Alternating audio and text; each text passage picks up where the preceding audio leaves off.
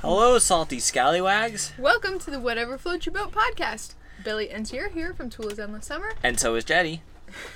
And today we're going to be talking about how to make money living on a boat. This is actually take two. We just recorded an hour-long podcast and somehow the memory card got corrupted. So we're going to do it again because I think there's a lot of good information here. There's a lot of great information here, and I'm so excited to do this whole thing over again. Oh man, yes. Boat life, fun stuff. Corrupted memory cards and all. So you tell them a little bit about where we are. Well, we're in the same spot where we did our last podcast, still in the U.S. Virgin Islands. We're on a private mooring off this little key called Livongo Key. The moorings around here is like 5 moorings owned by the restaurant Zozo's H2O that had just recently opened up right before the pandemic, but now they're closed because of the pandemic. But if you guys are ever in the U.S. Virgin Islands, check out Zozo's H2O restaurant because they're letting us all use their private moorings for free while this is all going on. We can't tell you whether the food is good or not, but they definitely are very nice people for allowing us to stay here, so thank you very much. All right, let's get on into it. Let's get on with it. This episode is sponsored by The Tula Shop. Go to tulasendlesssummer.com and buy a t-shirt. We would very much appreciate it. Okay, anyways, how to make money living on a boat. We get this question all the time, and one thing that I think a lot of people don't realize is that it is possible to have a normal job and live on a boat. And it's no different, really, than living in a house. Well, this is your first way of how to make money and live on a boat. Live and work a normal job. Yeah. You can travel on your time off, either little bits of travel, big travels. And you're talking about strictly just living on a boat while you have a normal job and then just traveling in between, like on weekends or holidays and stuff like that. Super simple. We meet a lot of people and they're like, wow, I never knew that. And yeah, it's totally possible. And if your goal is to get on a boat or get cruising full time, this could be a good little warm up to it. It could help you save money by allowing you to rent out or sell your house and not have to pay that mortgage while you still own this boat. And it could give you a little more warm up as to what it's like living on a boat full time. Now, it might be a little bit difficult in certain circumstances. If you're an accountant, you have to wear a suit and you're out on a mooring in Rhode Island in the winter. And you have to dinghy back and forth to the dock. That probably isn't the best situation, but there are plenty of other jobs where it would work great.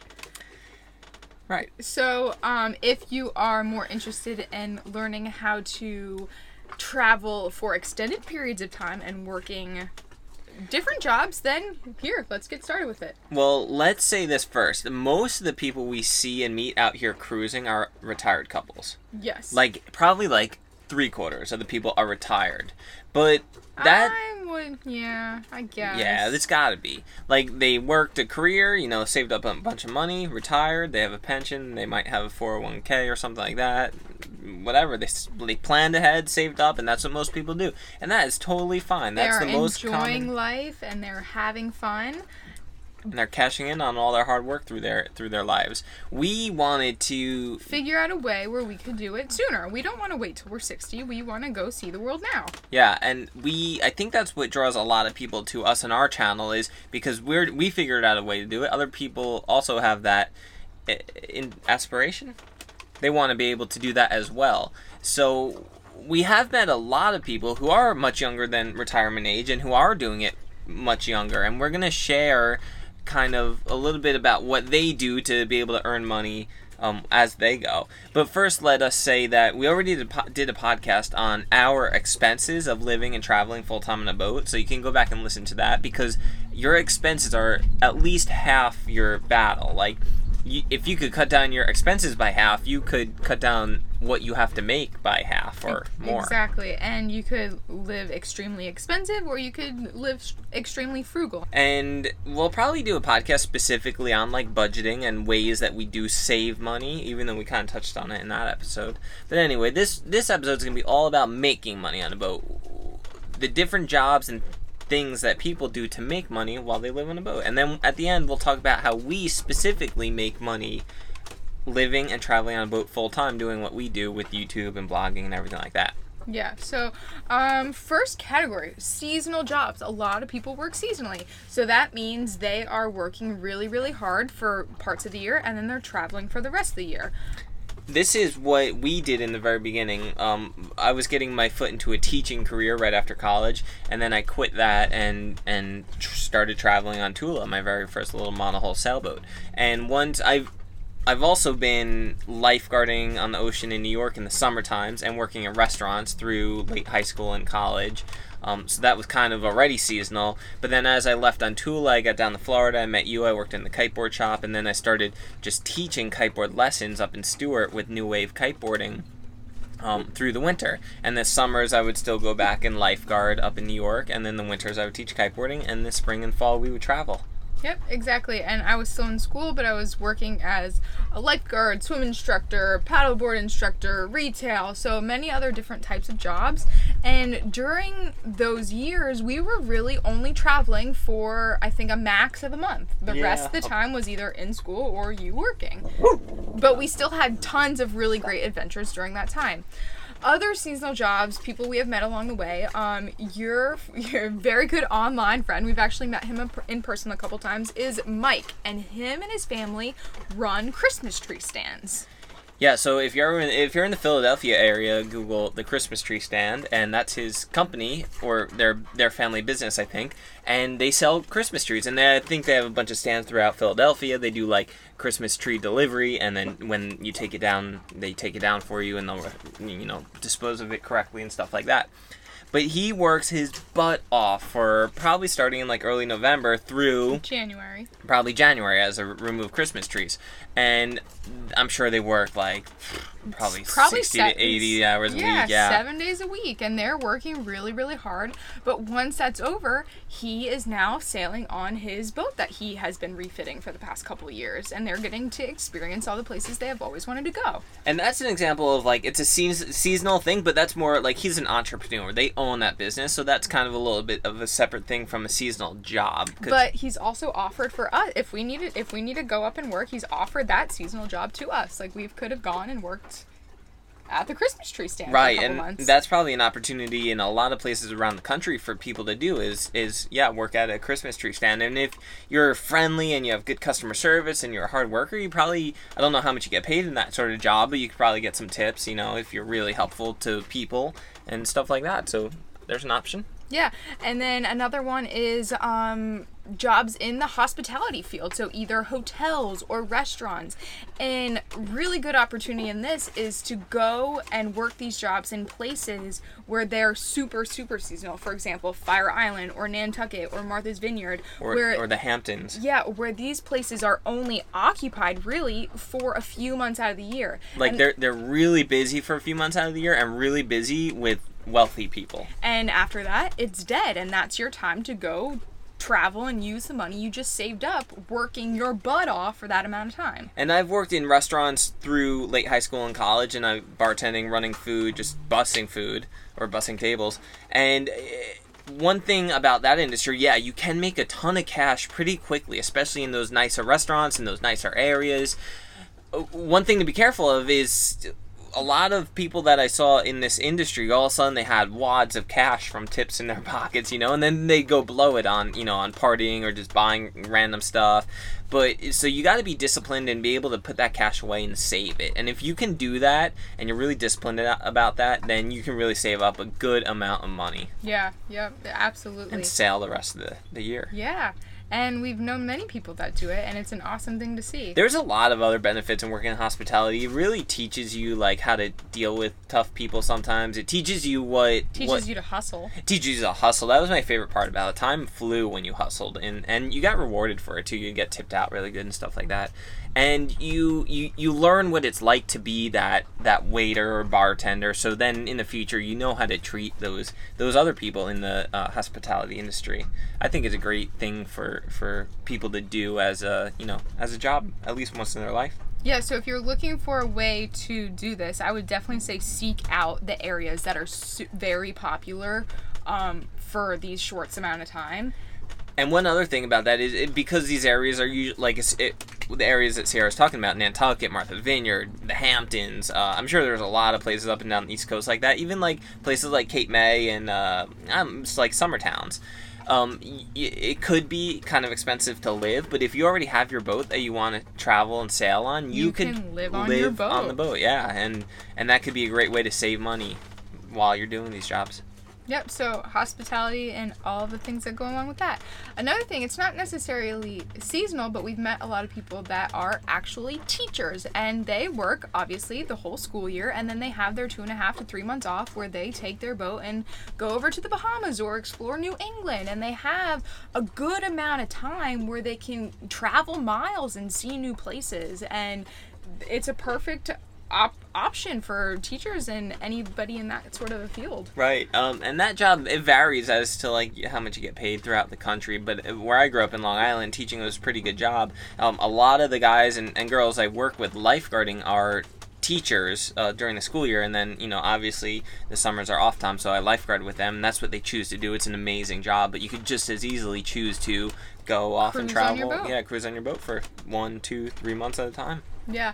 Another job is construction work. So we met a couple, it must have been like 4 years ago now, 3 years ago, AJ and Lisa. And AJ is in the construction field, and he will build a house completely, and then as soon as it's done, they have a couple months to travel. So they'll work really, really, really hard, get this project complete, and then take a couple months off and go enjoy their boat. And I met a guy who did the same exact thing. I gave a kiteboard lesson to him. His name is Randy, and Randy did the same thing on his, he had a big, long racing monohull, but he would build a house or two in Colorado and then go out and cruise. Yeah, so definitely options there. Another thing you can do is work where you want to travel. So we met a couple of traveling nurses the other day, and they were telling us a little bit about their schedule, and it's your 3 months on and your 3 months off, and you can pick where those 3 months are. They live on their cat. They're currently in the USVIs, and they're even considering extending their stay down here for another 3 months. And then they get 3 months to sail their boat, and then their next place, they get to pick where they want to go. So I think they were talking about going to Chesapeake. So that's really cool. You work, but then you get time off as well. And while you're working, you're living on your boat in a very cool place. Something similar along those lines, we met one of our friends is a vet, and she was working as a vet in Grenada for hurricane season. So yep, at the vet school. At the vet school there.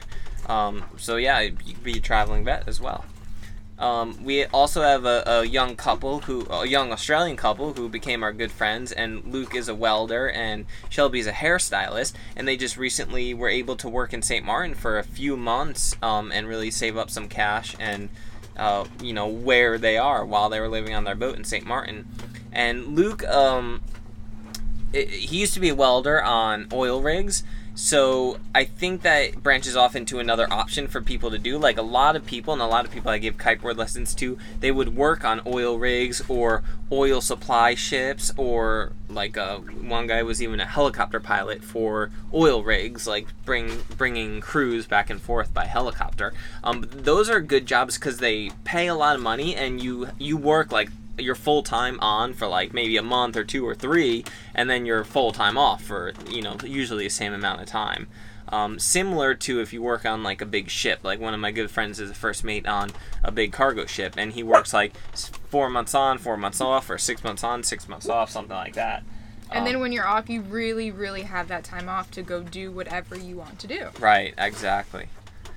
And back to, okay, so with anything in this category, you have to be very careful about where you're working and the logistics and the laws of where you are, because you could get yourself into some trouble if you don't do it the correct way. Like you generally need a work visa and, the proper paperwork and stuff like that. But there are plenty of people that do it under the table. You just have to know what you're willing to do and what kind of trouble you could get into if... And we're not condoning to do it under the table. just throwing that out there. What else? Okay, so a lot of other people we have met are actually pilots, and a lot of the situations that we personally know of, the husband is the pilot, and then the family is actually on the boat, and they'll be at a certain place. The husband will go fly out, do his, I don't even know what it's called, rounds or whatever, and then they'll fly back and cruise to the next island. If you guys want to get a visual of a family that actually is living on a boat and the husband is a pilot, check out Sail Oceans, because Sail Oceans. They live on a trimaran, and that is how they make this all work, and they seem like really, really cool people. Another thing you could do to work where you are while you're traveling is to pick up a skill, like generally a skill that cruisers might need. So one thing that is really obvious to us is just like being able to sew and having like canvas work. Yeah, having like a Sailrite sewing machine on your boat. Yeah, being able to do canvas work, sail repairs, things like that. I mean, we have a bunch of projects on this boat that if a fellow cruiser had a reputation for being a really good canvas person, we definitely consider hiring them to take care of some of our canvas work. And things are always ripping on boats. Canvas always ripping. People are always looking to make improvements. So the demand is always there. You're generally going to be where other cruisers are going to be and going to need that work. So you just got to work hard, make sure you're reliable, and you're good at that skill. But you could do the same thing with like being an electrician, marine electrician, or just being all around boat handyman, mechanic, welder like Luke. You just gotta learn it, probably work for someone else for a bit, really get good at it, and just make sure you're a hard worker and reliable.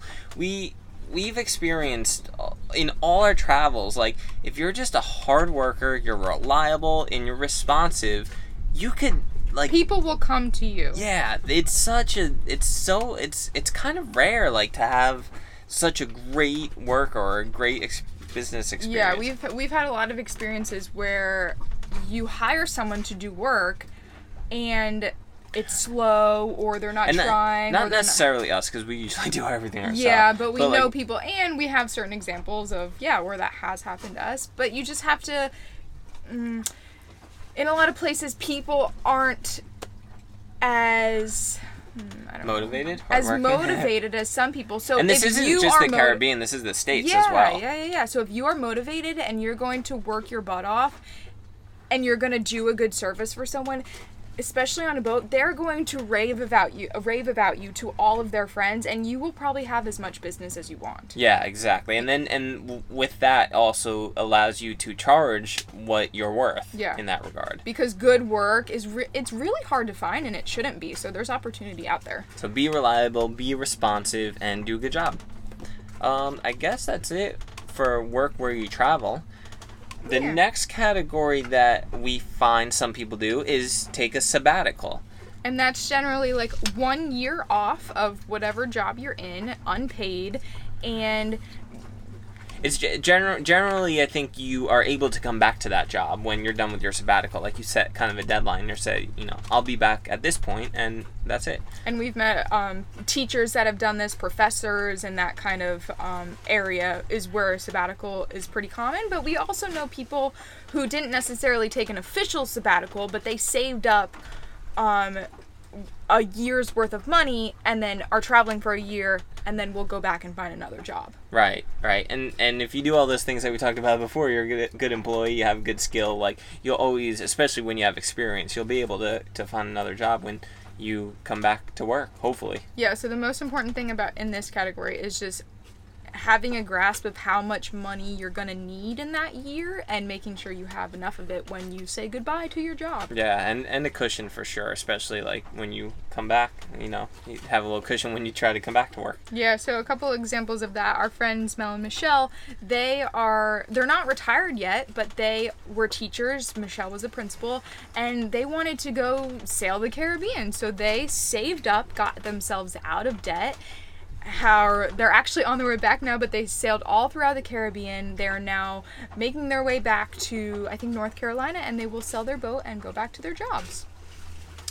Our other friends, Marty and Rachel. Marty, I don't know what his most recent thing is. I think he owned a business and then he sold it. And Rachel was in marketing. Yep. And they, I guess Marty sold his business. Rachel quit her job for the meantime, but they had saved up, a bunch of money, and were using that to travel for the year, or however long it was, about a year, and now they're going back to their careers. They just arrived back in Ireland, I think, as well. Yeah. So they're getting back in the workforce. But it is something, just hearing this it helps people say, oh, I don't have to be retired. Oh, I don't have to live on a boat forever. I can just go for a year, and then I can go back to normal life. And that year can be like a test. It can be a chance to give yourself to see if you like the lifestyle, and if you're considering trying like another way to make money, like working remotely or working while you travel, it can give you a chance to see if that'll work for you. Yeah. Okay. Next category: working remotely. Many people do this. I think this is probably the most common, I would say, that we meet besides being retired. Yeah, so we met a few people who do like computer, like software work. One kid we just met, or guy my age, Teddy, just recently is a computer coder, and I think he had his own business that he sold, or at least partial. But he contacted them, to see if they needed any help recently, and they did. So he just works for them, like as a contractor, and he just does coding work for them. So if you're a computer coder, that could be a great skill to be able to work remotely. And I think a couple other people we've met are like software design and that sort of thing. So they work on the computer. They need internet, obviously, so they have to be available either to talk to their clients or to talk to their boss and to work online. But then once that project is done, or once they've done their days for the week, then they can go sail and move around. Right. Our friend Darren does that. He's some sort of software guy. Yep. I don't know what exactly. But... Okay, so a very interesting guy we met in Grenada. His name was Victor, and he was an artist. He was actually I'm not sure if this is the term, but sculpturist. Sculptor. He was a sculptor, and he lived on his little monohull, and he sculpted his work during hurricane season, and then after the season was done, he'd go throughout the islands and sell them to some places and galleries, and he had a couple places where they were commissioned. Yeah, and again, I think you have to be careful about that. Like, you don't want to upset, like, local artists, and you want to make sure your work is, like, legal, like, if you're allowed to sell things there, blah, blah, blah. But generally, I think he had one gallery in one of the islands that he worked with specifically, and then some of his work was commissioned directly. From, like, hotels and resorts and restaurants. Right. But anyway, his stuff was amazing, and yeah, that's a great way. I think a lot of people who live on boats probably have a creative spirit, and if you're a good artist, it might be a good way to be able to do your art on the boat, and then as long as you can figure out a way to sell it. Yeah, so he was a really good guy and really good surfer, so it was awesome to meet him. I gotta tell a story about one of our friends who are a couple. So one of our friends is an architect, and he used to live in Barbados after college. Do you remember this story? He I don't want to say the name, but he lived in Barbados after college, and he was a really, really good drawer. So he was drawing this local Bajan buildings and architecture and scenes, but he's just a white guy from Florida. So, but he teamed up with a local Bajan guy who he lived with. And this Bayesian kid, I guess at the time, it was a kid his age, probably in his 20s or something. So this kid would go down and sell these beautiful pictures of Barbados to tourists, and it was like it was a local drawing. Yeah, it was like an authentic, like this local drew these beautiful local pictures. No, and a local was selling it, but a local didn't draw it. Yeah, so he was the one drawing it, but he traded that for like rent or whatever. But that's just a funny story. There's very different ways to make money on the go, guys. A couple other ones. Writers, we know people that write for magazines, or they even write their own blog, and I think you wanted to get into a little bit more of the whole blogging scene, right? I guess let's wait till we get into what we do. Okay. I think, but blogging used to be very, very popular, and there's still tons of blogs out there, and they're still very valuable. Yeah. But I think a lot of people question how you can make money on that, and I think if you're thinking about starting a blog, you just have to offer some sort of value. It's got to be extremely entertaining, especially now with how much competition there is. You're fighting for people's attention, right? So if you're going for the entertainment portion of value, it's got to be very entertaining and different. But especially in boating and the marine industry, if you want to blog about that, you can just provide any other sort of value. For example, you've been documenting our process of checking jetty into different countries, because there's not a lot of well-organized information about checking dogs into these Caribbean countries all in one spot, and a lot of it is contradictory and stuff like that. So you've been doing a great job of doing it, keeping track of it all, and then putting it in one place very well organized. Yeah, so you really just have to find something that you're interested in, someone else probably is, and that it's not out there already, and you can provide that information. That's the biggest thing. So if you're thinking about blogging, start with the questions that you have had in the recent past. Yeah, that you couldn't find answers to, and maybe you have found an answer to that question, so put it out there. Yeah. So definitely an option. Designing online courses. This is getting very popular right now, but two examples we have Yeah, it's been kind of popular for the past few years. Yeah, Billy's mom actually designed a course for wound care. So when nurses want to get wound care certified, they have to take a test. And there wasn't really a study guide or anything out there. So Billy's especially online. Yeah, so Billy's mom's like, oh, I will create a course. Because my mom's been a nurse for years and years, and she understood the industry and the need. She recognized that need. Yeah, so create a course, help people study for it, help people pass the test. And she has done very well with it, and she likes what she does.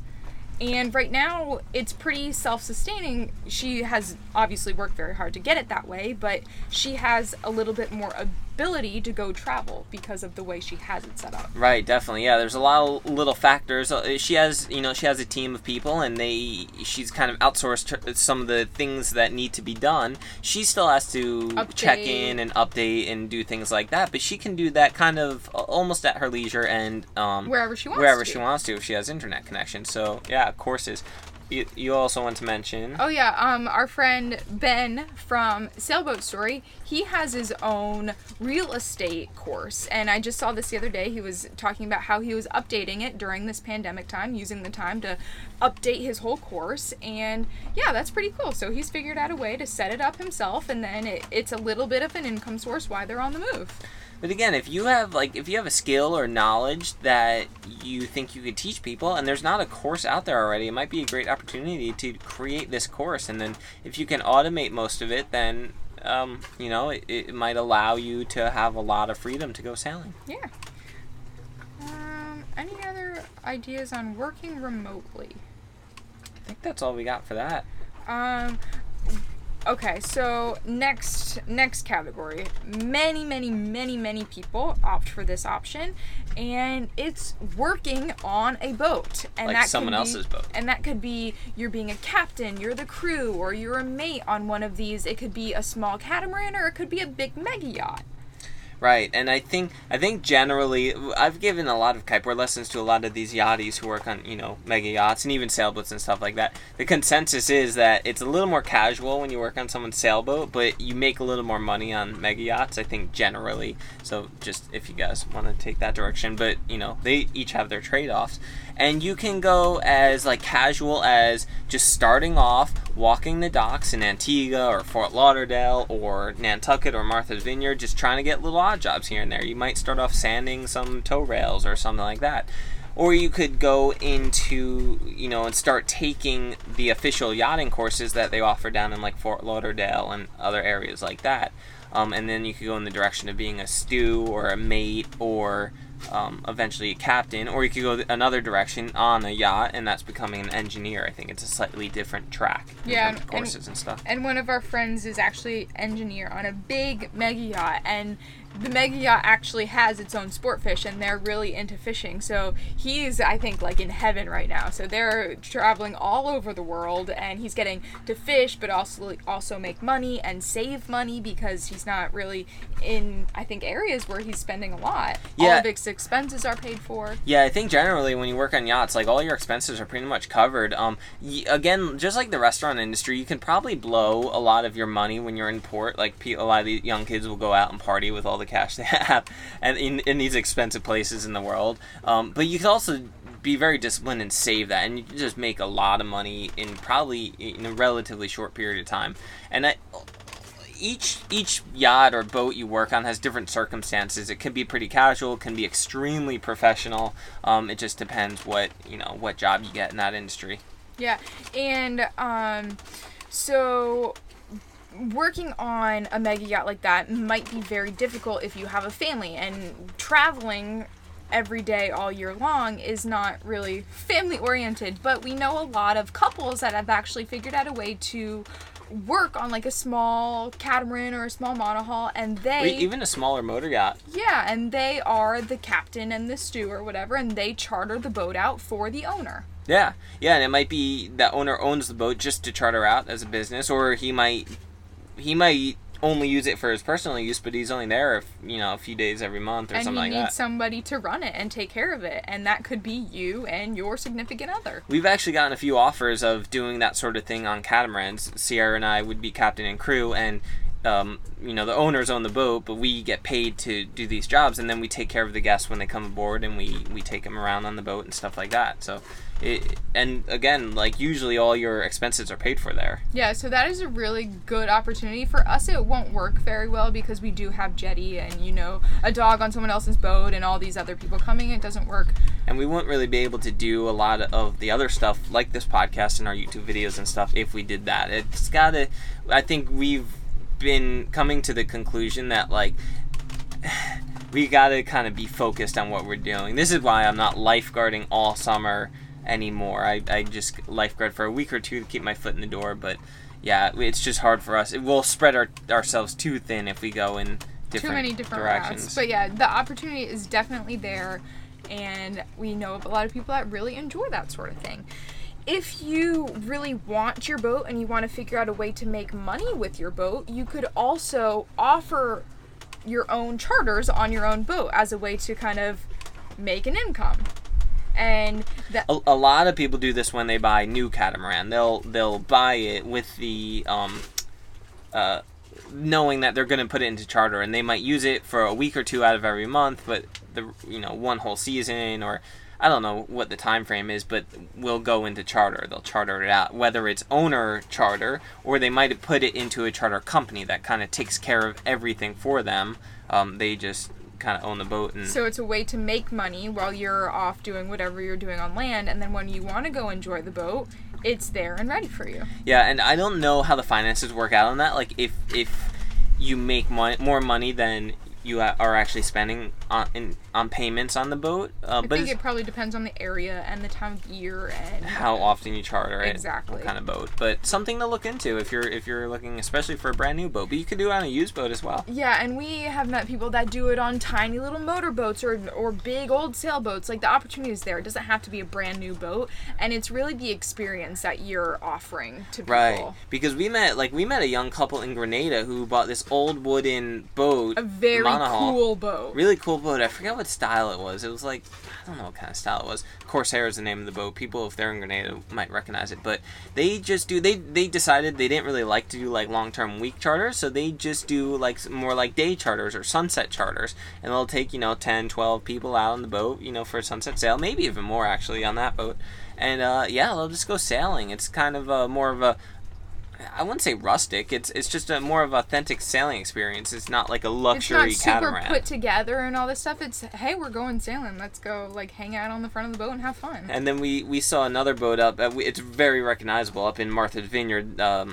It's called Catboat Charters, I think. You'd recognize it because it's just the sail is a huge American flag. But same thing. It's a smaller boat. It's not a catamaran. It's a cat boat. It's a different style boat. It's like a big wide monohull, and they just go out for like day charters and stuff like that. Even the Warm catamarans in Montauk. Yep. So they in Montauk Tiki. During the busy season they are either doing sunset charters or day private charters, and then during the off season they are sailing down to the Bahamas and along the East Coast and enjoying their beautiful boat. Right. I don't know if they did it this year, but the past few years they have been taking at least one of their boats. They have 3 now, but 2 bigger ones, and they've always took one south at least. And another example is Andy and Mia. Yeah, so Andy and Mia, they offer a unique type of charter where people sign up with them. This is 59 Degrees North Sailing, and Andy has his own podcast called On the Wind, also a couple other sailing stories and what I think about the sailing. And he's one of our big inspirations. They are. But they offer a charter where they take customers offshore sailing, strictly offshore sailing. So they'll start at a port and, they have an offshore passage planned. Sometimes they do like shorter island hopping things, but their specialty is offshore ocean sailing. And I think people really go to get that offshore sailing experience and to learn what it's like from professionals in the ocean. And he said they're always booked, and they have fun doing it. They have a really great crew, and it's an awesome way to live. Yeah, it seems like we haven't been on one of their sails, but they, from what we see, how they do things, they do it in a very professional way. So I think that's all what we had written down about people we've met and interesting jobs we've heard of along the way. But now let's go into a little bit of how we are able to travel and how we make money. Right. So we said a little bit in the beginning that we originally started working seasonal jobs. So Billy was a lifeguard and then taught kiteboarding while I was in school, and then worked jobs like swim lessons and paddleboard instructor and that sort of thing. And while we were doing all that, and before I even met you, Billy was determined to show people what he was doing. Well, I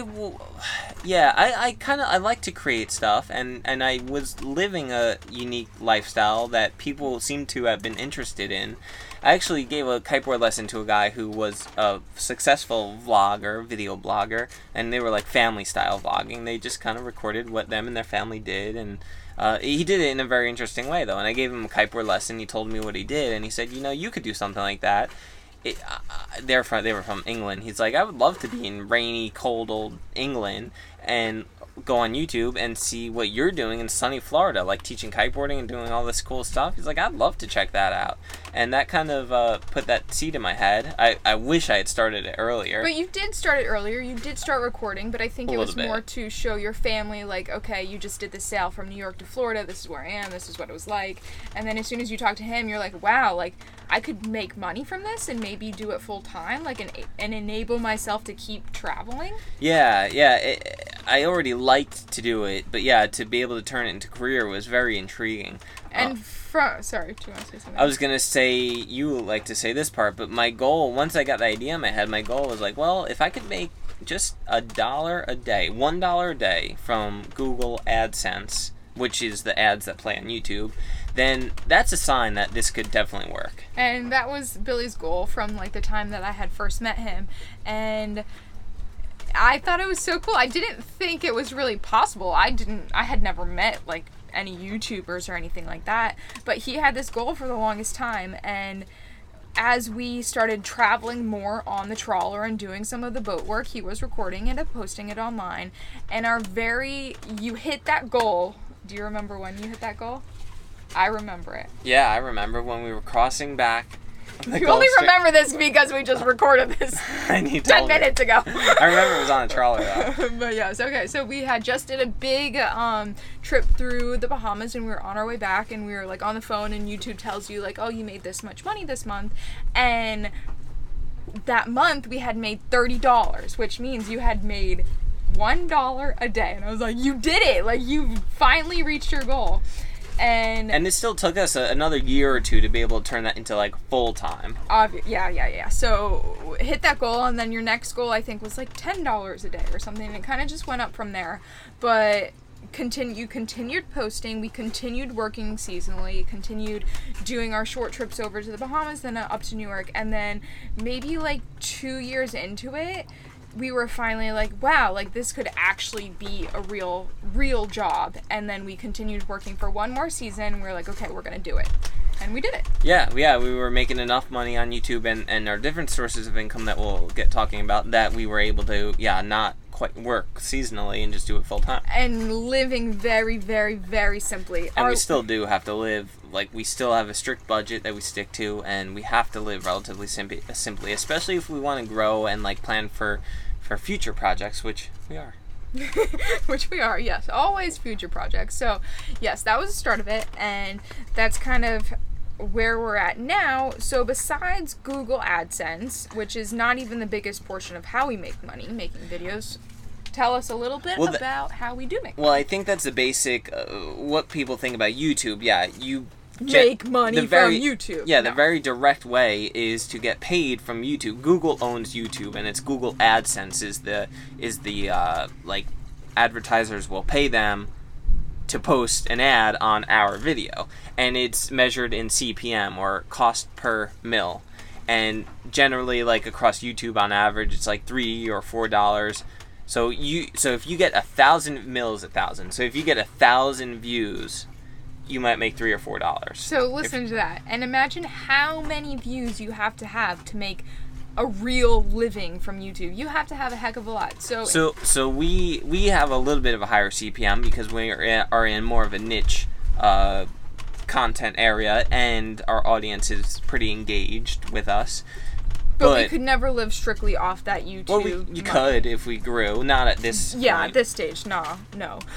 So we were getting successful on YouTube, and we were getting a good following. People really appreciated what we were doing, and they wanted to support us further. So they kept asking, for us to make a Patreon account, and you did. Yeah, and we didn't even know what it was at first, and I kind of looked into it, and Patreon is a site where you can pledge a certain amount, whether it's $1, $5, $10, for a video. So every time we make a video, these people that like what we do, they give us $1. And Patreon is by far our biggest moneymaker in the realm of YouTube. And these people are absolutely amazing. We could not do what we do without them. So if you're listening, you're on Patreon, thank you guys so much. I'm glad that we offer enough value that you really see it as something valuable, whether it's entertaining or informational or inspirational. And we appreciate that you go out of your way to tell us that you like it and to even give your money. So yeah, Patreon is definitely a huge, the biggest support that we have at this point.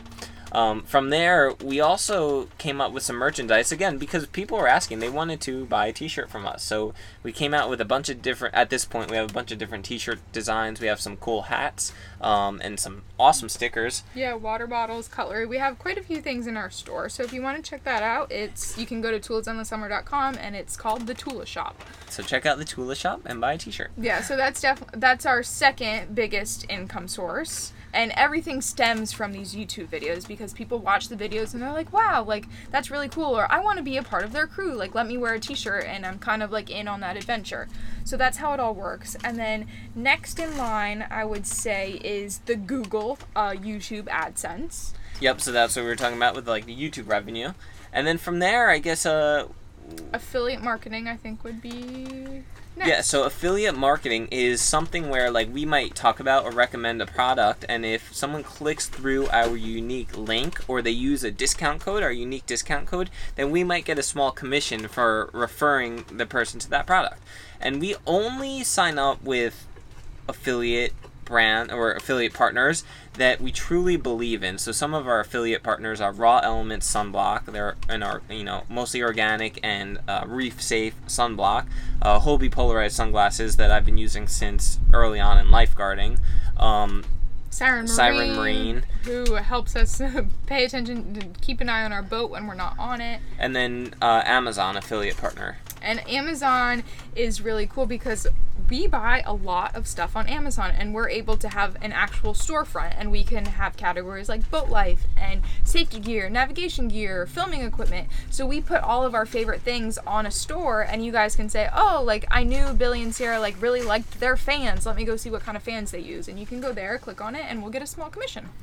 And Amazon's also great because we can test stuff that is offered on Amazon. We can buy like we bought this Hobie shade that's meant for kayaks, but it's been working great in our dinghy, and we can like test it out and see if this Amazon product is practical for boat life, and then we don't have to feel biased about saying if it's good or a bad thing. We can say it's a bad thing and we're not associated with the company or anything.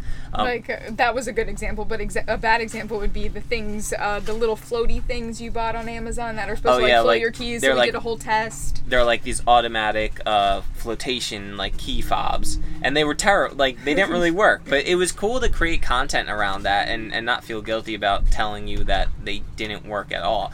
But if you click through that link just to see what it is, and you might buy something else off of Amazon, and we will actually get a little commission off of the other thing you buy. So it still works out in the end, even though we are telling you this product wasn't great. Because Amazon is saying, okay, cool, like, you brought them here because of this product, but they stayed on our website and bought something else, so they'll reward us a little bit. So that's awesome. And then our last little bit is sponsors. Yeah, so we'll work with brands here and there to pretty much create an ad for them, and we'll only work with brands that we truly believe in. If it's a physical product, we'll make sure they send us the product and we'll use it for a while, make sure that it's of high quality and we trust it and we believe in it. Or a lot of the times the most successful campaigns have been non-physical products, but it's like Skillshare, for example, and we were using Skillshare for a few months before we made an ad for them. And I hope people understand this. Sometimes people get a little funny about us creating an ad, but to be perfectly honest, we have to keep doing that kind of thing to keep making money, to keep doing what we're doing.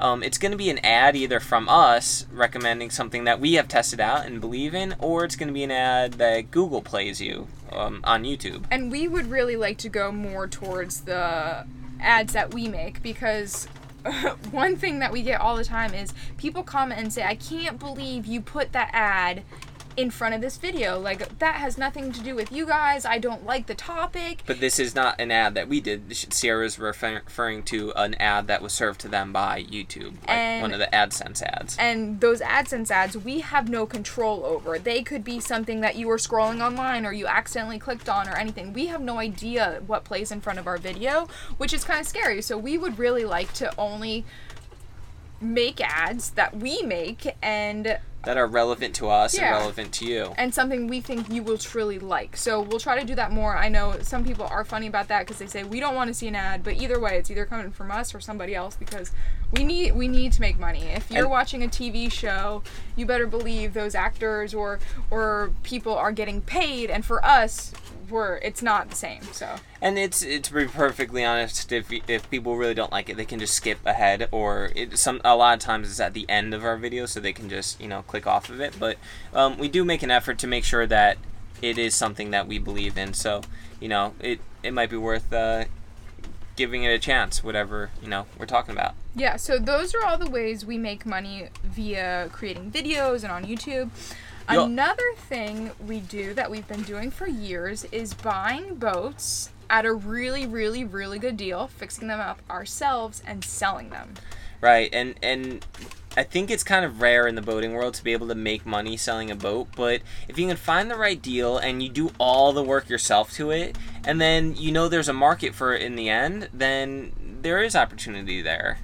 There's plenty, like in these old monohulls and trawlers and stuff, like there's some good deals out there, and if you know how to, you can easily get in over your head and not make money, but if you're smart about it and you research the boat you're getting, you research what stage of life it's in, is it falling apart and is going to need everything, or is it like maybe just marketed bad and it doesn't need too much work? Yeah, maybe it just needs a cleanup and to be marketed better.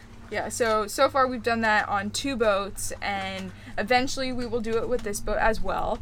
And there's definitely opportunity there. We saw something the other day, and we were very close to hopping on it. Just another cool boat that needs a little bit of work that we know we could do, and who knows if we'll jump on it. But just let you know there are opportunities out there. But beware that it will take 3 times longer than you think, cost 3 times more than you're expecting, but if you plan for that, then everything can be okay. Yeah, and especially if you're like living and traveling and using that boat as well, like it definitely makes it worth it. Yeah. At least it has for us.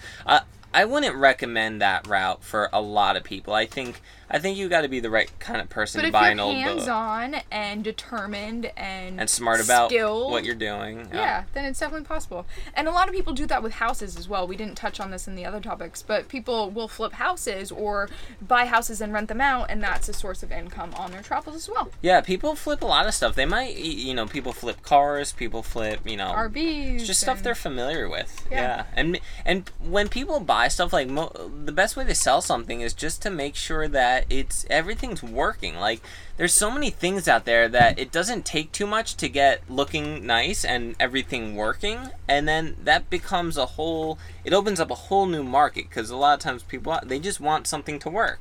Yeah. They don't want to deal with all the little headaches that make it not work. Yep. I want to get back into what we do with our content. A lot of people are starting YouTube channels, and people might be starting new blogs as well.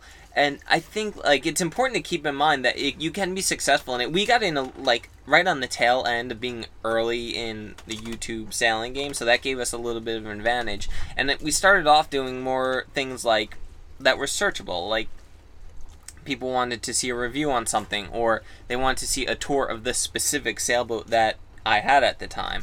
And that's where we started to grow. And that's what I would recommend for someone starting out in the internet content thing. Create something where you were searching for something and you couldn't find anything, or that you're searching for something now that's not out there, and just figure out the solution or the answer to that problem and create that content, whether it's a blog article or a video. I think it's important to be honest about what your experience is with that. Like, there might be a problem and you figure out how to fix it, but you gotta say, you're not a professional. You just figured out this one solution that's been working for you, and here it is. Very good information there. What else about people wanting to start YouTube or blogging? What would you recommend? Like, do you think anyone could make money to sail around the world with a YouTube channel? No, because like you said in our last recording, when you're making content, it either has to be educational, inspirational, or entertaining. And with so much content out there, like, it's really, like, we are, I think, for the most part, entertaining and inspirational now because people are really following our story. But originally it was educational, I think. Yeah, and I think that's the best way to get started. Again, just finding what's not out there, what people are searching for specifically, and creating content around that. If you want to provide value by being entertaining or inspirational, it's got to be really, really good or really, really different. And that can be tough. And you have to like it, because if you don't like it, then it's going to be miserable making the content that you're going to be posting. Yeah, and I think I remember listening to Brian from Delos. He had said something in a video or something somewhere, and he said there's much better ways to make money just to travel on a sailboat. Like all of the jobs and careers and examples we gave earlier, many of those are way better, faster ways to make money than YouTube. Right, so I don't know if I like people wanting to do YouTube just to sail on a boat. Well, do it if you like it, first off, and you like being creative and you like doing that stuff. Do it if you think you can provide something that's not out there already. Don't do it because you think it's an easy way to make money. You're just going to film and sail and film, and that's it, and you're going to make a fortune to be able to sail around the world. Plenty of our friends do it just strictly for themselves and their family. They just want to record and put something on YouTube for their family to keep track of their adventures, and they like doing that, and they're not at the mercy of I have to do this because it's my job, and if I don't, I'm not going to be able to eat dinner tonight. Right, exactly. And that goes hand in hand with a lot of other, like, lifestyle type jobs. Like, again, I taught kiteboarding seasonally, and that seems like a very like a dream job almost, right? And it is. Billy worked very, very, very hard at that. Yeah, it was exhausting. Look, I loved it. I wouldn't trade it for the world except for what we're doing now. But it was a grind. It's just like any hobby job that you really got to grind it out, and you could get burned out pretty easy. I was pretty aware because I've done other things like that. So I was aware of the fact that it's easy to get burned out if you don't appreciate what you're doing and don't really make an effort to enjoy what you're doing. But same thing with YouTube. You can get burned out if you don't like doing it and make an effort to enjoy what you're doing. Yeah, very wise words. Well, I'm a very wise man. Okay, I think that is all we have for you today. I hope this gave you a couple new ideas on things that you could do to make money while living and traveling on a boat. That was the whole goal here, is to give you ideas of people we have talked to and things that they do. And thank you so much for listening. Thank you to the Tool Shop for sponsoring this podcast episode, and we'll see you salty scallywags? Salty scallywags later. If you wouldn't mind, if you enjoyed this, make sure you leave a review down at the bottom here, and we will include the links to the affiliates we were talking about if you want a discount to any of that stuff. And thanks for listening. That is all. See you later. Bye. Ow.